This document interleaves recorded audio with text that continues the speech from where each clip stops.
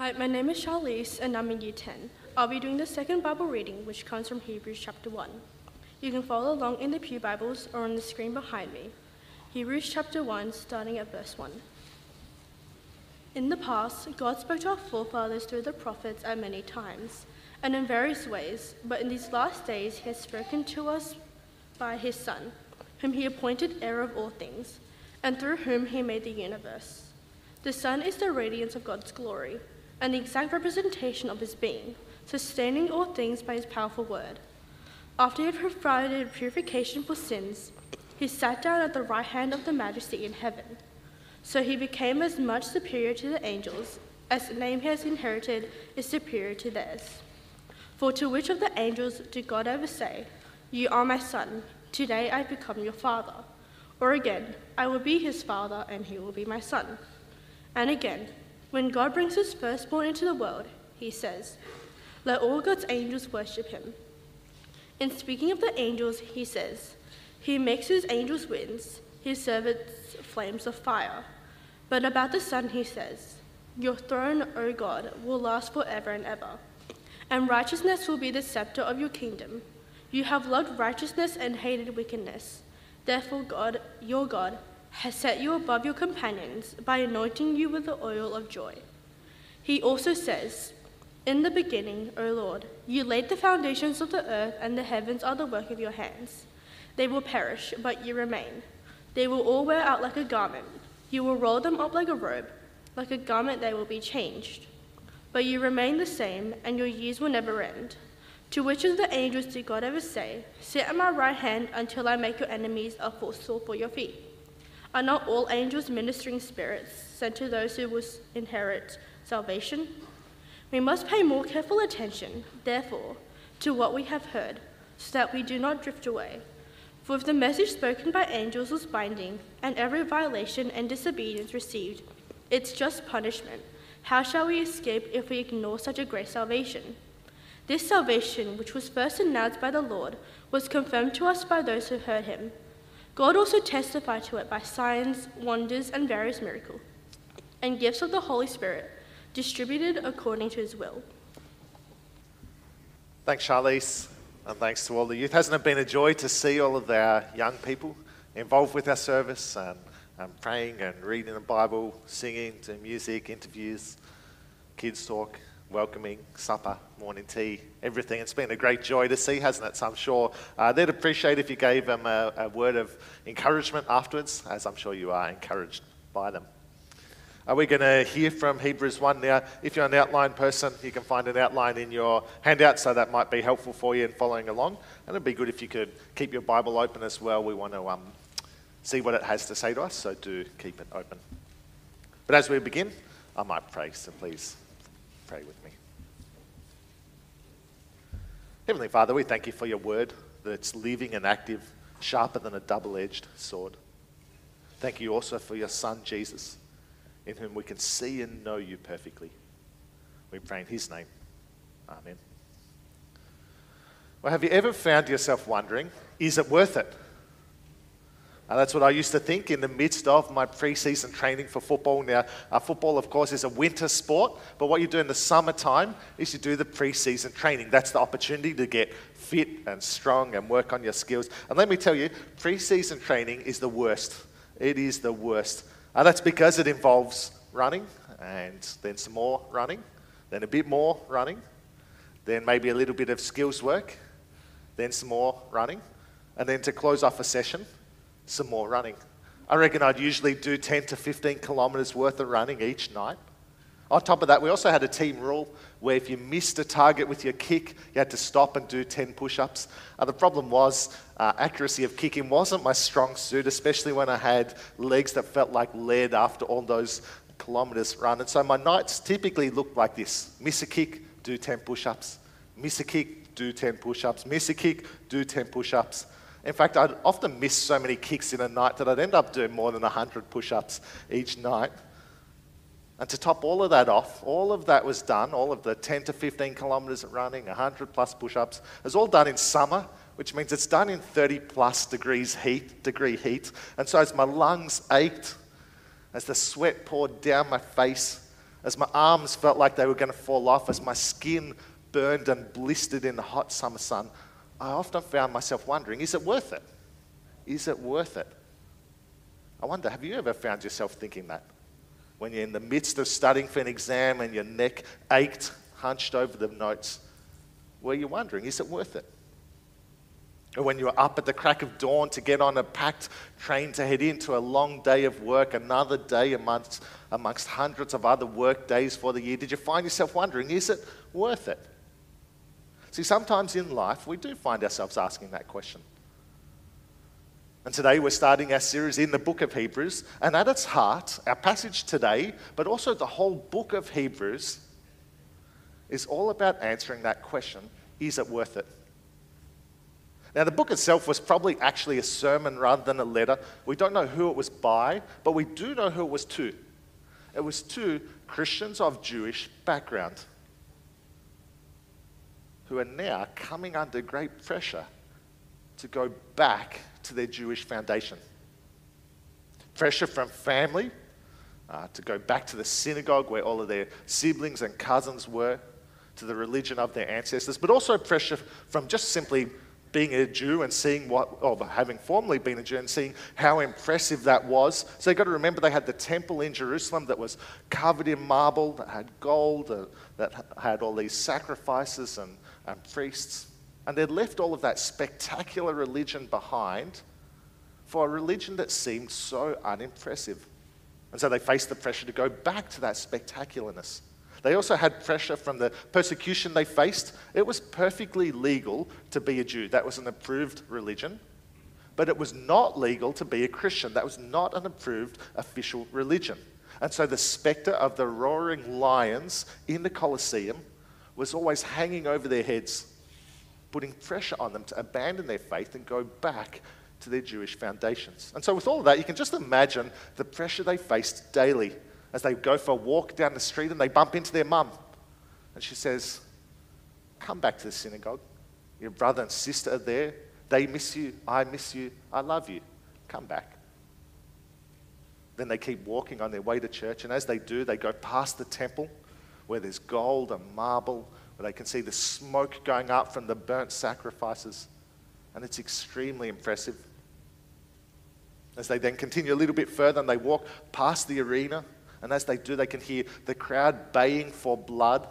They can hear the lions roaring as fellow Christians are put to death. And so you can just imagine they find themselves wondering, is it worth it? Is being a Christian worth all of that? Or should I just go back to my old ways? And I wonder, have you ever felt like that? If you're a Christian, have you ever wondered to yourself, is it worth it? Not being able to go and play sport on Sunday, or attend a birthday party because I've got to go to church instead, is it worth it? Devoting my time and my money and my lifestyle to serving God instead of for myself, is it worth it? Or maybe you're not yet a Christian, but you're considering it. You've seen there's lots of good things about Christianity, but you've also realized there's a cost. You may have to stop doing certain things you're doing now or start doing certain things you've never done before. Maybe you're wondering whether it will impact on your relationship with your non-Christian family and friends. And so you're wondering to yourself, well, is it worth it? The letter to the Hebrews is written so that you know it is worth it. It is worth it. And today's passage shows that by focusing on Jesus. It doesn't start with an exhortation or a command. It doesn't start with a do this or do that. It simply starts by setting our eyes on Jesus.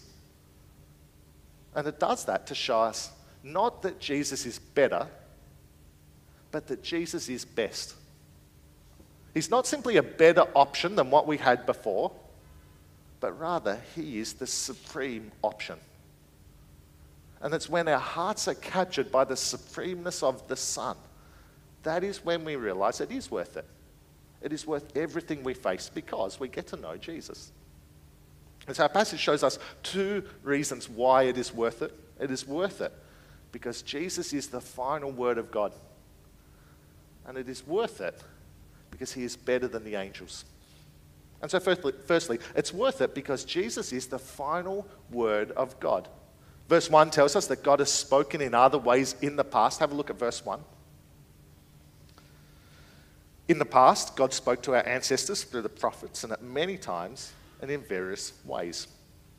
See, in the past, the process of God's revelation was a continuous one. It was a slowly unfolding one that told us more and more about God.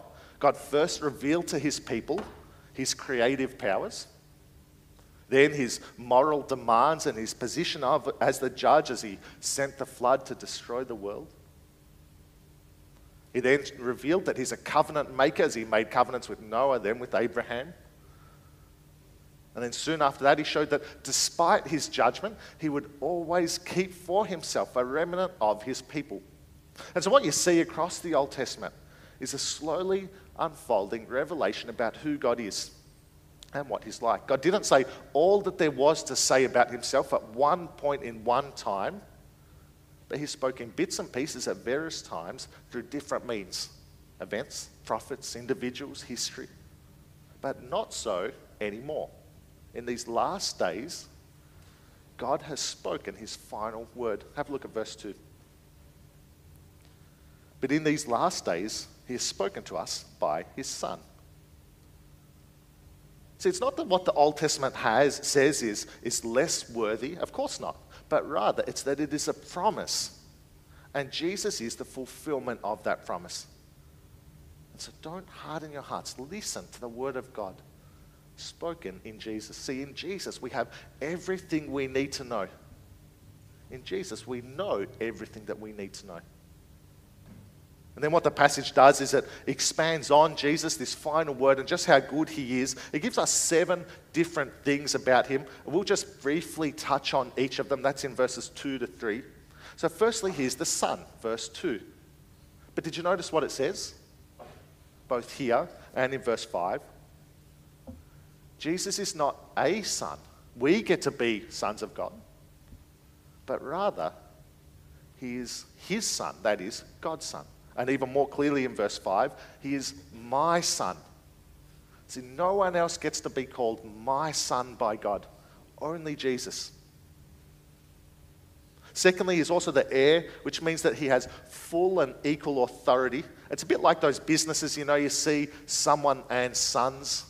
So I was thinking, imagine if I was to start a business with Levi. I could do this. This is actually a real business that I came across one time. So that is an actual business, Ollie and Levi. So I went and made sure I got a photo outside of that. I'm holding Levi, who's a lot younger than, that's not Noah, that's Levi. But I could call the business Ollie and Levi, or I could call the business Blythe and Sons. And in a sense, Levi and Noah would have equal kind of ownership, equal authority in it, because we're equal owners. That's a little bit like what's going on here with Jesus as the heir. He has full and equal authority as the owner. Secondly, thirdly, he's not just the heir, but he's also the maker of the universe. I wonder if you ever looked up at the stars and just felt overwhelmed by how many stars there are. So many we can barely count them, and yet they are all there because Jesus made them. In fact, this is our galaxy. We're just a spot, a speck in that galaxy, and that galaxy is just a spot or a speck in the universe, one of billions of universes like that. So we personally are a speck on that earth. So we are a speck on a speck in a speck of the universe. And God made all of that enormous universe. Jesus made it. The fourth thing we're told is that he's the radiance of God's glory. Verse 3. Now that word radiance, it's a little bit like, the sun, the heat and the light coming off the sun. That is the radiance of the sun in the sky. But you cannot separate out the radiance from the sun. They kind of go together. And just like the brilliance of the sun is inseparable from the sun itself, so Jesus' radiance is inseparable from God, because Jesus is God, the second person of the Trinity. Next, Jesus is the exact representation of God. In Jesus, we know exactly what God is like. Not what he looks like, of course, not his physical representation, but his character and nature. I mean, think about Jesus. In the healings of Jesus, we see God's compassion for those who are suffering. When Jesus commands the wind and the waves, we see God's mighty power over creation. When Jesus was on the cross, we see both God's judgment against sin, but also God's mercy in restoring us. See, do you want to know what God is like? Then look to Jesus. Sixthly, Jesus is the sustainer of all things. See, Jesus wasn't like a clockmaker. He didn't make the world and then just sit it on a shelf, ticking away by itself. No, Jesus is actively sustaining all things. Today, this second, as you sit here in church right now, Jesus is actively sustaining you, this building, this country we're in, this world we're in. If Jesus was to stop for even an instant, everything would implode. And then finally, Jesus is the purifier of sins. In his life, death, and resurrection, Jesus has washed us clean. All of the shame and humiliation and guilt of sin is washed clean for any who put their trust in Jesus. So that now when God looks on us, he doesn't see someone who is dirty and filthy by sin, but rather someone who is spotless because of Jesus, our purifier. And so that's Jesus. That is the final word of God. He's the Son, he's the heir, he's the maker, he's the radiance, he's the representation, he's the sustainer, and he's the purifier. And therefore, he's the only one who has the capacity to sit down. Have a look at verse 3. After Jesus had provided purification for sins, he sat down at the right hand of the Majesty in heaven. Now, later on in Hebrews, we're going to hear about lots of the furniture that's in the tabernacle. And what you'll notice when you hear that is that there are no seats. There's a lampstand, there's a table, there's an altar, there's a curtain, but there is no seat. Why? Well, because priests never sit. The work is never done. But Jesus' work is done. He has dealt with sin once and for all. And so his work is finished and he sits down. That's what we'll see, particularly in Hebrews 10. Do flip with me to it. Keep your finger here, but just flip over a couple of chapters later to Hebrews 10. It's an important one. So Hebrews 10, verses 11 to 13. And it says what we've just thought about. Have a look at it. This is what it says. Day after day, every priest stands and performs his religious duties. Again and again, he offers the same sacrifice, which can never take away sins. But when this priest, that is Jesus, has offered for all time one sacrifice for sins, he sat down at the right hand of God. And since that time, he waits for his enemies to be made his footstool. See, Jesus can sit down because the work is done. It's a little bit like, you get home from a long day, you sit on the couch, you turn on Netflix, you're sitting down because the work is done for the day. That's what Jesus is doing, sitting down because the work is done. And so that is the word of God, the final word of God. I wonder, have you ever wanted to hear from God? Have you ever wished that God would speak directly to you? Well, God has spoken. He's spoken words to rebellious people, words to offer life to those who deserve death. He has spoken to us in his Son. See, sometimes it's easy for us to want something more, to think that God might speak to us through our feelings or through a still, quiet sense. Or heaven forbid, we might even think our religious leaders have a special word from God for us. But we don't need any of that, because we have something far, far better. God's final, definitive word, his Son. And when we realize that is who Jesus is, then it makes so clear to us, it is worth it. It is worth following him because he's the final word of God.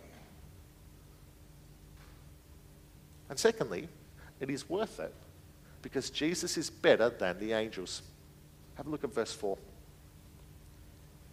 So he became as much superior to the angels as the name he has inherited is superior to theirs.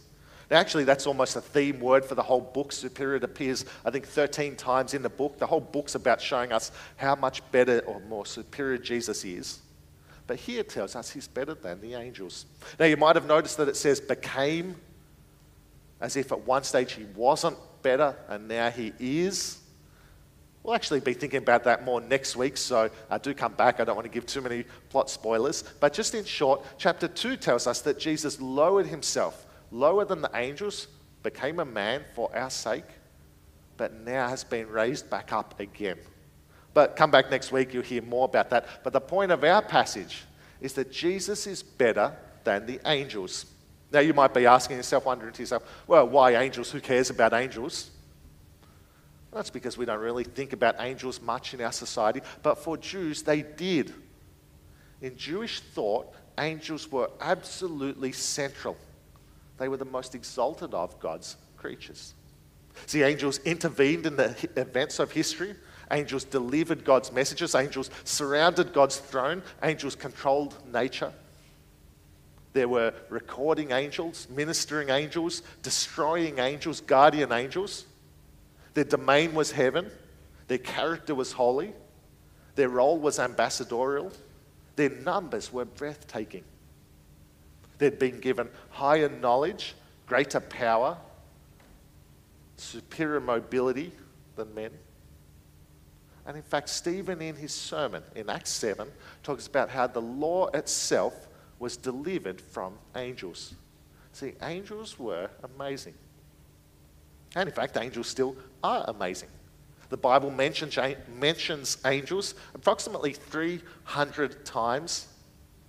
It tells us that they're there working, serving God and serving us, verse 14. Angels heralded Jesus' birth. They ministered after his temptation. They announced his resurrection. And they'll accompany him in his return in glory. See, angels are great. The point of this is to not make us think less of angels, but rather to think more of Jesus, because Jesus is better than the angels. And so that's why in verses 5 to 13, we're given 7 Old Testament quotes from Psalms, Deuteronomy, 2 Samuel. We're given an avalanche of texts, because that's what the rabbis did when they were given their sermons. And each one of them essentially says the same thing. It tells us Jesus isn't some better version of angels, but rather he is the Son, far superior to the angels. Now, because we're limited for time, and because they all say essentially the same thing, or they're making essentially the same point, we're just going to focus on one of the 7 quotes we're given, which is verse 13. That's from Psalm 110. And did you know Psalm 110 is the most referenced Old Testament passage in the New Testament?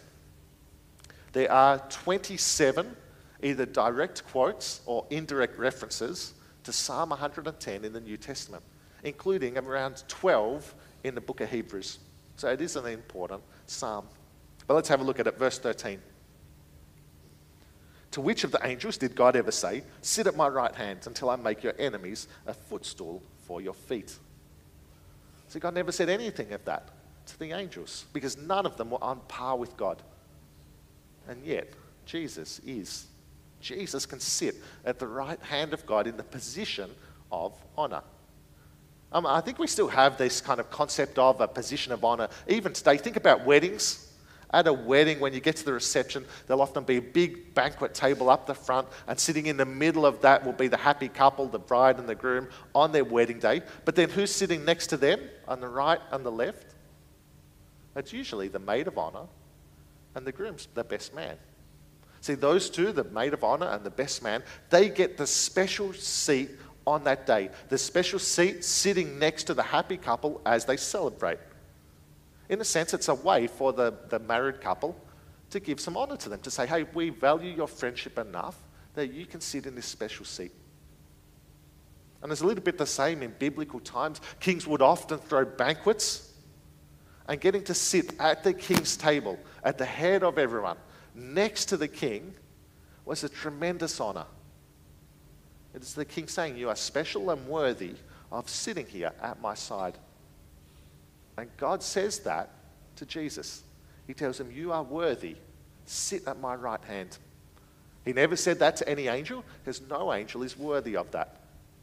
Only Jesus, because Jesus is far better than the angels. We see a similar thing with the second part. God will make Jesus' enemies his footstool. Now, ancient kings often portrayed themselves as placing their feet on their vanquished enemies as a way of showing dominance, as a way of saying, well, you are so defeated that I can put my smelly, stinky, sweaty feet on top of you. And God loves and values Jesus so much that he'll do that for Jesus. That he'll defeat Jesus' enemies to such a degree that they are in complete and utter humiliation and submission. God never said that to the angels. He never said to the angels, well, who are your enemies? Let me defeat them so much that you can put your feet on them. He didn't say that to any of them, only to his son, only for Jesus. Because Jesus is far better than the angels. And the 6 other Old Testament quotes make essentially that same point. Jesus is far better than the angels. He's the Son the angels worship. He's the King the angels serve. He's the Creator the angels admire. He's the Lord the angels acclaim. All of that isn't to make us think lowly of angels. Not at all. Angels are spectacular, powerful servants of God. But however great they are, Jesus is incomparably better. And it's not just the case of good and better. Angels are good and Jesus is better. No. This is good and the best. It's like if someone has a master's degree in science, that is good. But if someone has a PhD in science, that is better. But then Albert Einstein, that is the best. Good, better, best. And Jesus is the best of Albert Einstein, times 1,000,000. Angels are good, but Jesus is the best. And so then, how could we go back to our old ways? If we're following the best there is, how could we go back? And when we realize that, it shows us it is worth it. It is worth following Jesus. And so at the start, we did ask that question, is it worth it? Is it worth being a Christian? And Hebrews 1 makes so clear to us, it is worth it. Because Jesus is the final word of God. And it is worth it because Jesus is better than the angels. And so then what are we to do in response? Well, we can answer that by looking to the conjunction. One well-known Bible teacher I know of often says one of the keys to understanding biblical texts is to look to the conjunctions, that is the joining words, the linking words. Did you notice it in our passage? It's chapter 2, verse 1. Therefore, have a look, chapter 2, verse 1. We must pay the most careful attention, therefore, to what we have heard, so that we do not drift away. We have to pay careful attention so that we do not drift away. Because if you drift, you've got a problem. Because if you drift, you're drifting away to something inferior. You're neglecting this great salvation that is on offer in Jesus.